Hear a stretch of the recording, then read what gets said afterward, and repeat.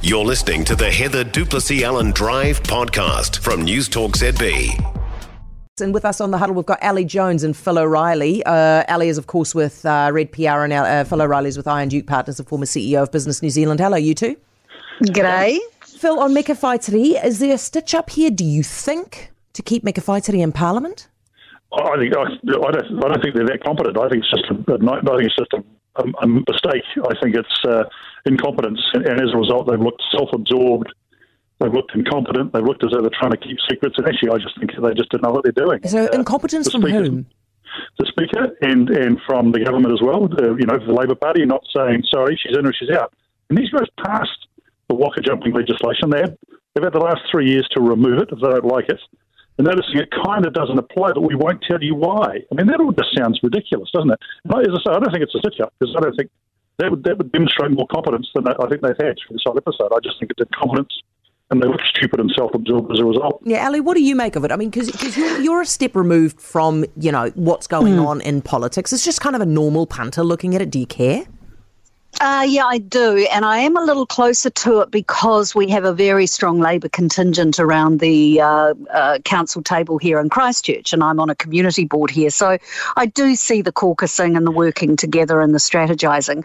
I don't agree with Phil. I think that there was some miscommunication, but I do think that this has been planned and worked out together. What I'm amazed at is how on earth the Speaker can come out and say, and I heard him on the news just before, I'm sure members of the House would not want me to repeat things that members tell me that would be highly inappropriate. I beg your pardon. Sounds like a threat, This is part of it's part of the democratic process. Is he saying that he makes a decision on what's, a matter of public interest, and he's going to censor what he's, it's just beyond me. I find it quite incredible. Phil, I can hear you want to say something.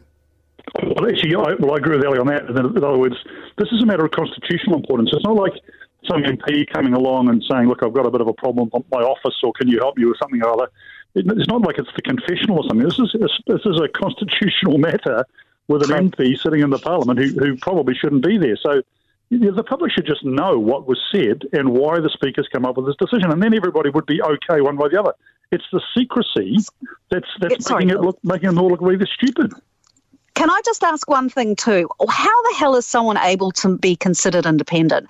I mean, the Speaker's a Labour Party MP, right? This is an important decision being made by a member of the Labour Party about a Labour Party issue. I just find that gobsmacking. Well, I mean, this is how it tends to work, Ali, but you have to believe that the Speaker is completely neutral and is Parliament's man, not Labour's man. And I think I think that is probably stretching it a little bit for us this time around. Certainly has been stretched. Absolutely, it is. You've hit the nail on the head. I think if they behaved in a way that suggested that, I'd say yes indeed. But this doesn't look like that. Well, see, the mana of the office has been reduced by Trevor Mallard, and now probably being dented by this a wee bit. Phil, have you been surprised? I'll tell you what surprised me today. Right, yesterday I just assumed it was war between Labour and the Greens. I've been surprised at how they are deliberately avoiding criticising each other. They are playing nice, aren't they?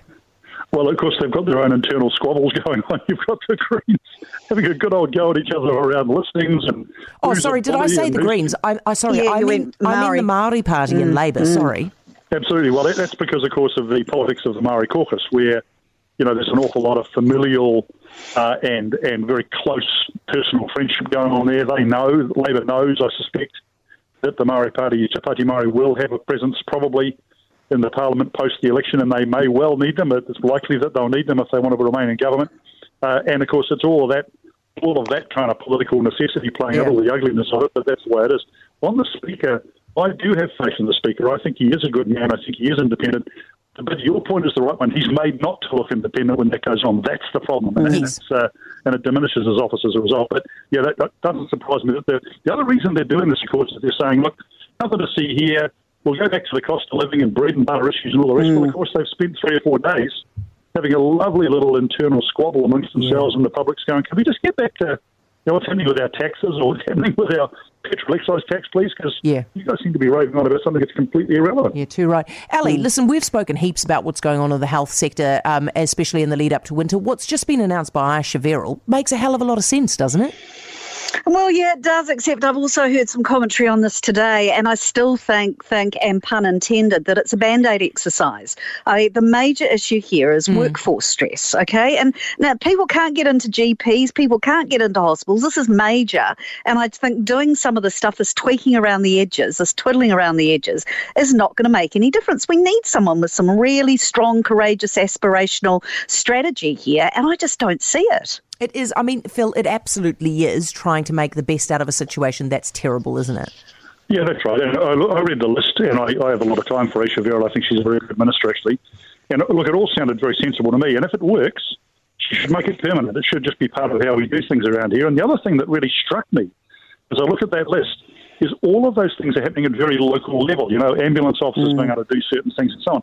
Weren't they trying to centralise? And now they're trying to localise again. And I thought, she says it's part of the reason why she's doing this centralisation. Well, actually, I think the opposite. I think centralisation is the opposite of what she's actually just announced in terms of community care and community leadership. And I think that's what the health system needs. So I think the whole thing calls into question the need for the reform that they're going through, although, as I say, I think what she's announced is sensible and they should make it permanent if it works over winter. Yeah, guys, thank you. It's really good to talk to the pair of you. Really appreciate your input. Meka, Ali Jones of Red PR and Phil O'Reilly, Iron Duke Partners, and also former CEO of Business New Zealand. For more from Heather du Plessis-Allen Drive, listen live to News Talk ZB from 4 p.m. weekdays or follow the podcast on iHeartRadio.